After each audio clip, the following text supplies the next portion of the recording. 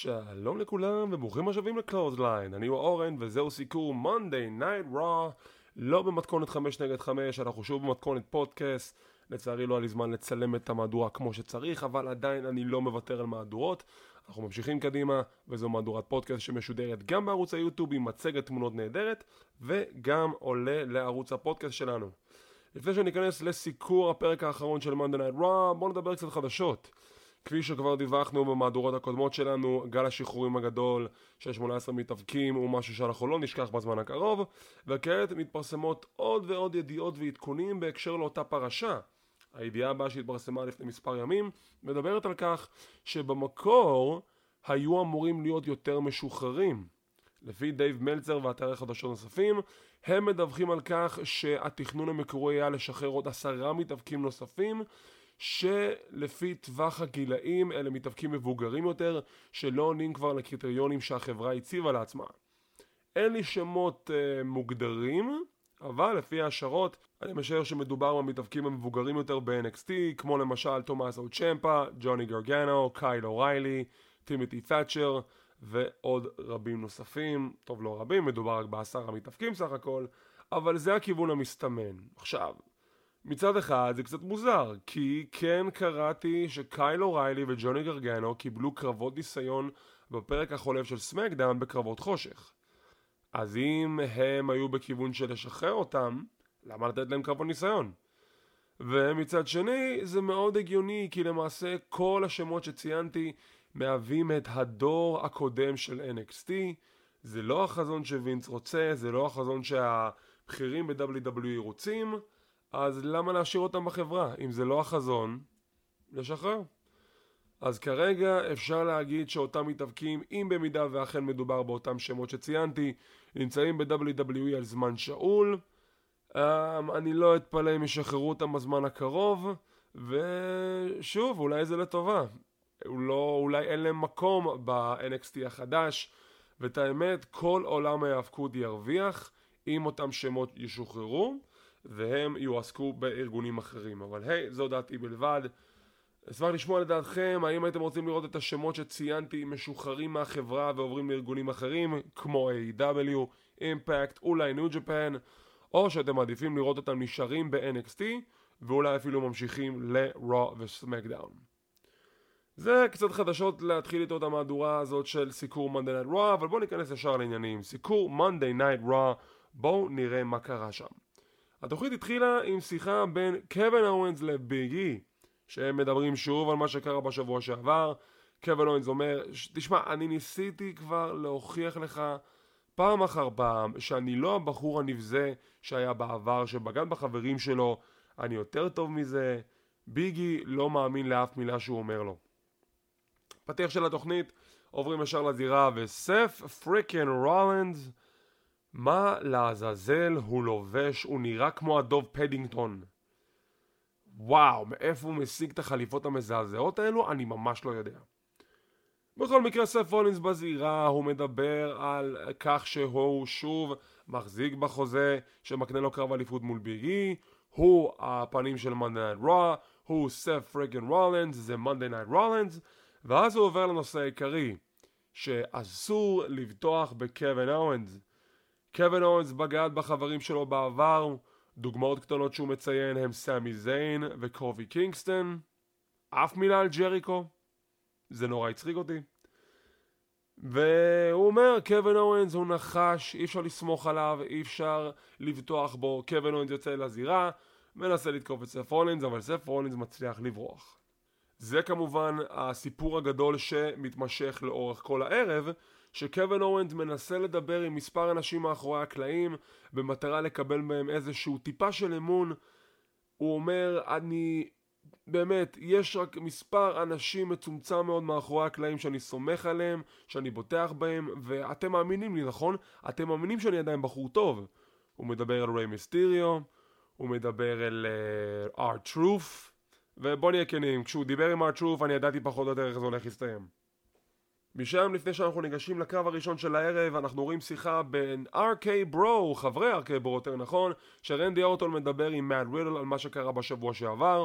הוא אומר, תקשיב, אמרתי לך לא לריב עם אומוס, אין לך סיבה לריב איתו, הוא רצה לריב עם הסטריט פרופטס, אנחנו לא צריכים לעזור לסטריט פרופטס, לא אכפת לי מהסטריט פרופטס.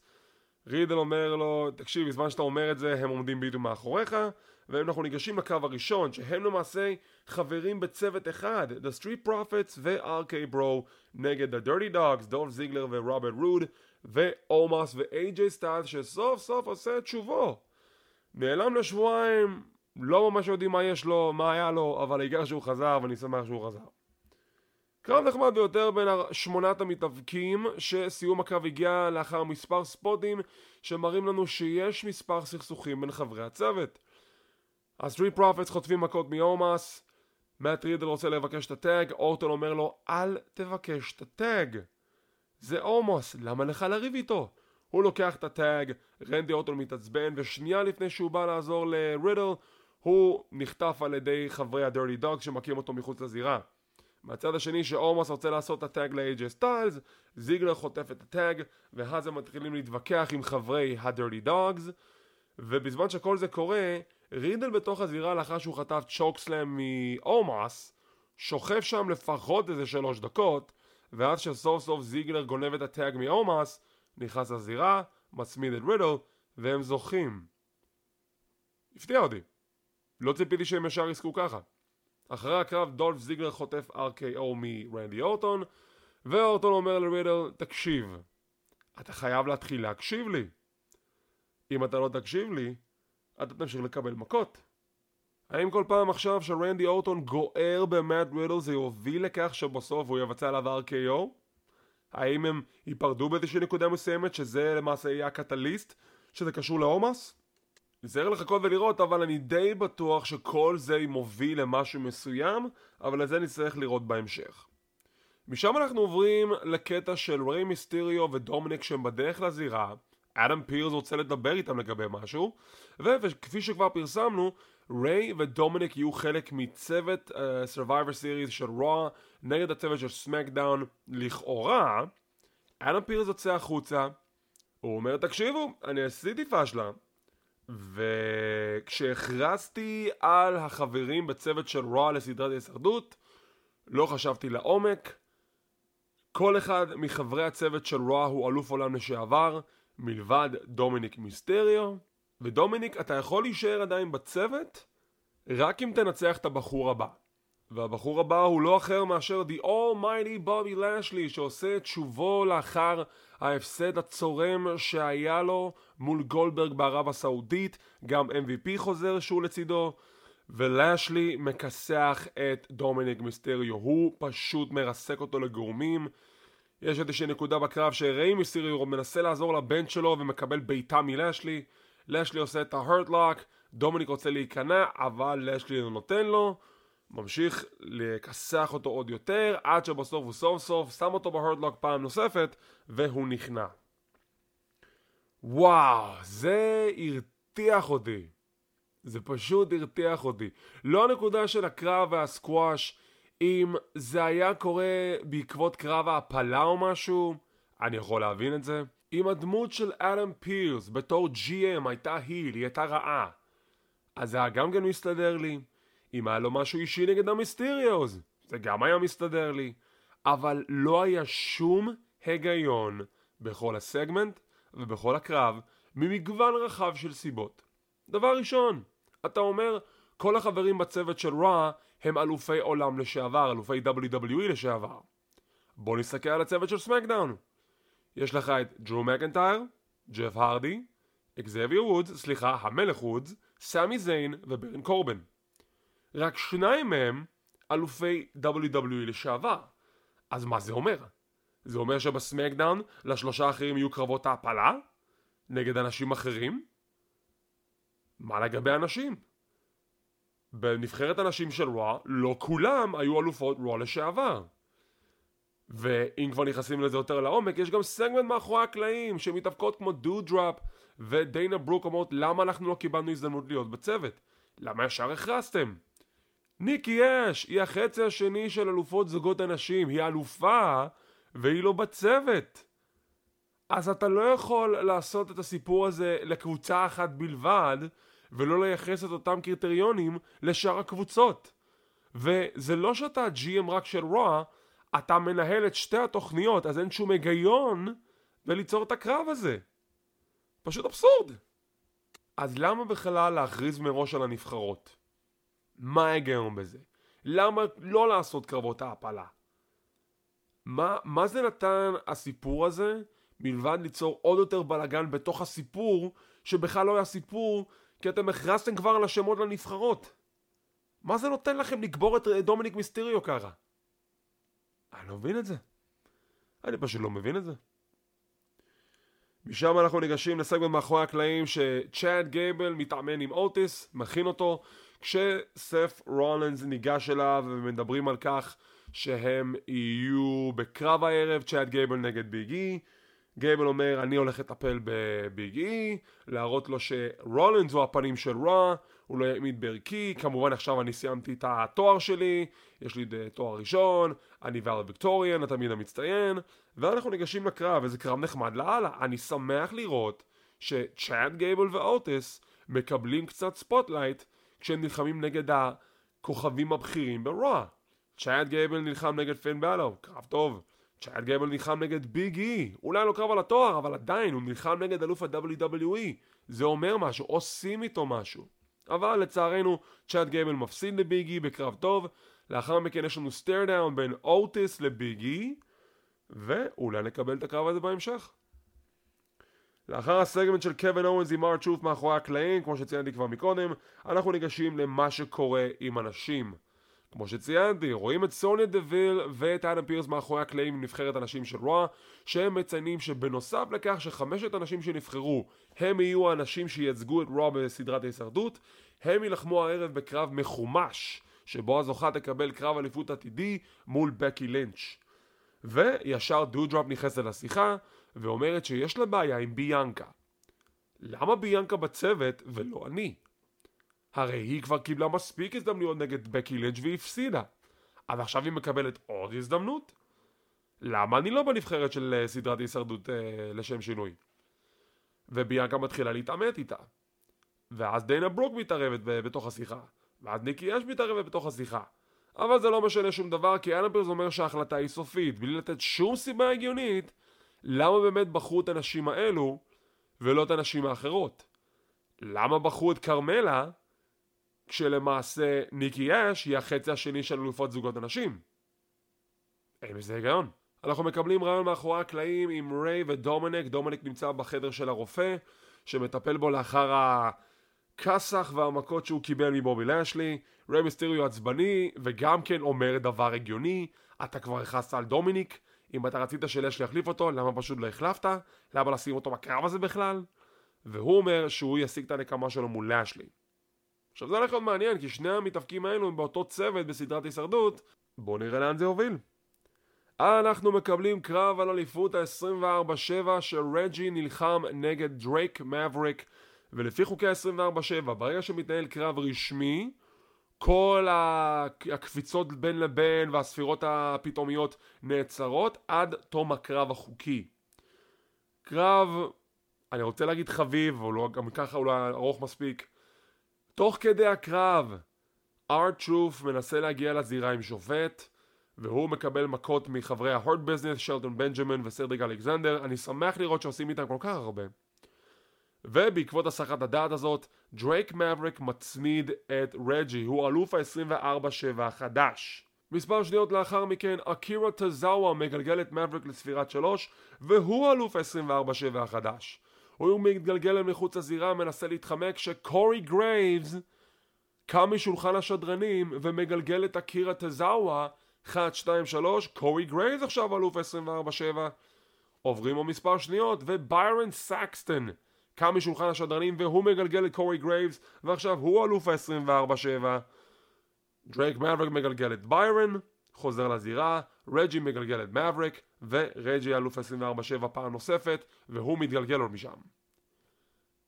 כן, שננגנס של ה-24/7, אבל היי, לפחות קורי גרייבס סוף סוף זכה באליפות ברוסטר הראשי, מאז שהיה אלוף זוגות ב-NXT בשנת 2012, אם אני זוכר נכון, או 13. אנו מקבלים את ההכרזה הרשמית שאלופת הנשים של סמקדאון שרלוט פלר תילחם נגד אלופת הנשים של רוע בקי לינץ' בקרב אלופה מול אלופה. וכן, אני חושב שהקרב הזה לא הולך לקרות.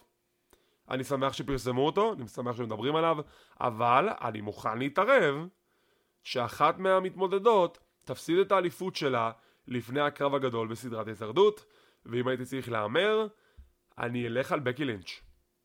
וזה גם מתקשר למה שקרה בקרב הבא שלנו. אנחנו מקבלים את הקרב של 5 המתחרות בסדרת ההישרדות, ביאנקה בלר, ריה ריפלי, קרמלה, המלכה זלינה וליב מורגן. קרב מחומש שהזוכה בו מקבל את קרב אליפות עתידי מול בקי לינץ'. בקי לינץ' בשולחן השדרנים, 5 המתחרות מגיעות, יש הפסקת פרסומות קצרה, ושחוזרים מהפרסומות משום מה עוד פעם מתחילים את המוזיקה של ריפלי עושה פרצוף של מה נסגר איתכם. ואז האורות נכבים לשנייה וחצי, והקרב מתחיל. מאוד מוזר. מאוד מאוד מוזר. כמה ספורטים לאורך הקרב, זלינה וגה וקרמלה עובדות יחד כצוות על הנקודה של קרמלה מושכת את זלינה בזמן הצמדה של אחת המתאבקות ומתחילה להתעמת איתה. היי, למה את עושה את זה? אנחנו צוות. זלינה אומרת, לא, סורי, את יודעת, זה לא ממש עוזר לה. יש נקודה בקרב שביאנקה בלר מצליחה להרים גם את זלינה וגם את ליב מורגן לדאבל פאורבאם, וזה נראה פשוט מדהים. כבר דיברנו על היכולות הפיזיות של ביאנקה בלר, והיא כל פעם מפתיעה אותי מחדש. בין אם זה להרים 2 נשים למהלך הסיום שלה, בין אם זה לעשות סקווט תוך כדי שהיא מרימה מישהי. עכשיו זה פשוט עוד נקודה אחת להוסיף לחוזקות שלה, היא פשוט מדהימה, יכולות פנומנליות. אני הייתי פשוט בהלם. סיום הקרב מגיע שביאנקה עומד לנצח, אבל היא נמשכת מחוץ לזירה על ידי דודראפ שתוקפת אותה, אז דודראפ עושה היל טרן, זה מעניין, וסיום הקרב מגיע שליב מורגן מצמידה את קרמלה. ליב מורגן מנצחת. ליב מורגן תקבל קרב מול בקי לינץ'. אני הייתי בהלם. אני ממש הייתי בהלם, אני ממש לא ציפיתי לזה, ואני שמח. כי מגיע לליב מורגן אחרי כל העבודה הקשה שהיא עשתה בחודשים האחרונים, ובאמת אני כל כך שמח בשבילה, והיא תילחם נגד בקי לינץ' בקרב אליפות עתידי. אני מנחש קצת לפני סדרת ההישרדות, ואני גם מהמר שבמידה והקרב הזה מתרחש לפני סדרת ההישרדות, היא תנצח את בקי לינץ'. somehow, some way, היא תנצח את בקי לינץ', תגיע לסדרת ההישרדות, לא יודע מה יהיה עם פלר, אני יכול לנחש שפלר תנצח, אולי אפילו תהיה כהונה קצרה, אבל אף אחד לא ייקח את ההזדמנות הזאת מליב מורגן, והיא תילחם נגד בקי לינץ'. אני מבסוט, בבקשה WWE, אל תרסו לי את זה. עוד שיחה מאחורי הקלעים בין ביגי לסף רולנס, שרולנס אומר, אתה לא יכול לסמוך על קווין אורנס, אני אכנה איתך, היה לנו איזשהו תכנון, ביגי לא מאמין לאף מילה שלו, הוא לא מאמין לאף מילה של אורנס, ולסף רולנס ואורנס יהיה קרב בהמשך התוכנית בתור הקרב המרכזי. אנחנו מקבלים את ההכרזה הרשמית שביגי ילחם נגד רומן ריינס, אלוף מול אלוף, אלוף אוניברסלי מול אלוף ה-WWE בסדרת ההישרדות, ואני מאוד מקווה שהנחס של החלפת אליפות אחת ביום לפני האירוע הזה לא תתממש השנה. לפי שאתם כבר יודעים וזוכרים, בכל המהדורות הקודמות שהיה קרב אלוף מול אלוף, אליפות ה-WWE החליפה ידיים שבוע לפני האירוע עצמו. ב-2017 זה היה ג'ינדר מהל שמפסיד ל-AJ סטיילס, שנה לאחר מכן זה היה AJ סטיילס שהפסיד את האליפות לדניאל בריין, וב-2020 זה היה רנדי אורטון שהפסיד את האליפות לג'רו מקנטייר. מאוד מקווה שהכללה תיפסק עם הקרב הזה. אנחנו גם מקבלים את ההכרזה שהמלך וודס ילחם 1 נגד 1 מול רומן ריינס. זה הולך להיות קרב טוב ועוד צעד לבנות את אקזייביר וודס בתור כוכב בכיר בסמקדאון. אולי באמת הגיע הזמן. אחרי הרגע המיוחל של קופי ואחרי הכהונה הגדולה של ביגי והזכייה בטורניר של מלך הזירה, אולי הגיע הזמן לדבר על זה. אולי הגיע הזמן לדבר על אקזייביר וודס בתור כוכב מרכזי בסמקדאון, ואולי באמת זה הצעד הראשון. אולי באמת הגיע הזמן להגיד, וודס יכול להיות בעתיד אלוף עולם. אם קופי עשה את זה, וביגי עושה את זה, למה שוודס לא יעשה את זה? נחכה ונראה. אז אנחנו לפני הקרב המרכזי, ביגי מגיע אל שולחן השדרנים, הוא יושב לידם בשביל לצפות בקרב מקרוב, לא מבין למה. אוסטין תיאוריה עושה את בו גם כן לשולחן השדרנים, עושה סלפי עם כל אחד מהשדרנים. כשהוא בא לעשות סלפי עם ביגי, ביגי מעיף לו את הפלאפון, אומר לו תעוף לי מהעיניים. אוסטין מסמן זה לא נגמר, יכול להיות שאולי יקרב ביניהם בעתיד. סף רולינס עושה את כניסתו לזירה ראשון, והוא מודיע יש לי וידוי. יש לי וידוי, והווידוי הוא זה שביגי אתה צודק, המכה הייתה לגיטימית, לא שיקרתי לך לגבי זה, אתה כבר מכיר אותי, אני אעשה כל מה שצריך בשביל לנצח, אבל אתה גם צריך לדעת שזה מהלך שתוכנן על ידי וקווין אורנס כבר מספר שבועות, מהרגע שהצעתי לו, אפילו לפני כן, דיברנו על זה כבר הרבה זמן, שאנחנו נחבור יחדיו בשביל לקחת את האליפות ממך, ואז קווין אורנס יוצא לזירה והוא מתחיל לכסח את רולינס ואנחנו נכנסים לקרב. קרב טוב מאוד בין השניים, באמת שהיה קרב נהדר. הסיום מגיע כששניהם נמצאים מחוץ לזירה, קרובים מאוד לשולחן השדרנים, השופט כבר מגיע לספירה של 8, 9, 10, וב-9, 9 וחצי רולינס מצליח להיכנס לזירה, תוך כדי הוא דוחף את ביג אי, ושקווין אורנס מנסה להיכנס הוא נתקל בביג אי, ואז הוא מפסיד בספירת 10. רולינס מנצח בספירת חוץ את קווין אורנס. איך שהקרב מסתיים, ביגי עומד מחוץ לזירה ובוהה אל עבר סף רולינס שנמצא בצד השני של הזירה. קווין אורנס עומד על הדופן, כולו מתוסכל, ואז מכה לפנים של ביגי, והוא תוקף אותו ללא רחמים. הוא מכה בו, עושה את הפאורבאום על גבי דופן הזירה, מכסח אותו, הוא צורח מתסכול, הקהל צועק בוז, וכביכול, אני מדגיש כביכול, קווין אורנס עושה היל טרן. עכשיו, הנה הבעיה שלי בזה. אולי זה לא בעיה, זה יותר נקודת מבט שלי, למה אני לא רואה את זה בתור היל טרן. היל טרן זה כשהוא עושה משהו במודע וזה מתוכנן. לפי איך שזה יתפרש מהסיטואציה, קווין אורנס לא עשה היל טרן. קווין אורנס היכה את ביג אי כי הוא היה מתוסכל מזה שהוא הפסיד. הוא לא עשה את ההיל טרן בגלל שביגי גרם לו להפסיד. הוא נתקל בו, אבל זה לא היה מכוון. וקווין אורנס יודע את זה. אז שהוא כיסח את ביגי לאחר הקרב, זה נבע מתוצאה של תסכול. זה לא מהלך של היל טרן. ואני גם מאוד מקווה שיתייחסו לנקודה הזאת. הקהל יכול לצעוק בוז. זה בסדר שהוא צעק בוז, כי בסופו של דבר זו התוצאה הנדרשת, כי קווין אורנס אמור כנראה לבוא להיל טרן. אבל בדרך שבה זה נעשה, לי זה התפרש שקווין אורנס היה מתוסכל מאוד מההפסד, ובדרך שבה הפסיד, בגלל שהוא נתקל בביג אי, שהוא הוציא את העצבים שלו על ביג אי. זה לא הופך אותו להיל, זה לא הופך אותו לנבל. זה הופך אותו לאנושי. וזה לא משהו שאפשר לקשר להיל, שאכפת לך ממה שקורה איתו. לי אכפת מאורנס שהוא הרגיש תסכול שאף אחד לא מאמין לו, ובעצם העובדה שהוא הפסיד בצורה כזו כואבת. בגלל זה טוב. אני לא רואה את זה בתור היל טרן, ואני מחכה לראות מה יהיה בשבוע הבא כשתייחסו לפרשה הזאת. אז זה היה Monday Night Raw, ואת האמת, פרק לא רע בכלל של התוכנית. אני ממש הייתי מרוצה. היו נקודות שפגעו, היו כמה נקודות שבכלל לא פגעו. שוב, ההיגיון מאחורי סדרת ההישרדות ומה שעשו לדומיניק מיסטריו, אין בזה שום היגיון, כי זה לא עקבי. ואתם יודעים כמה אני אוהב עקביות.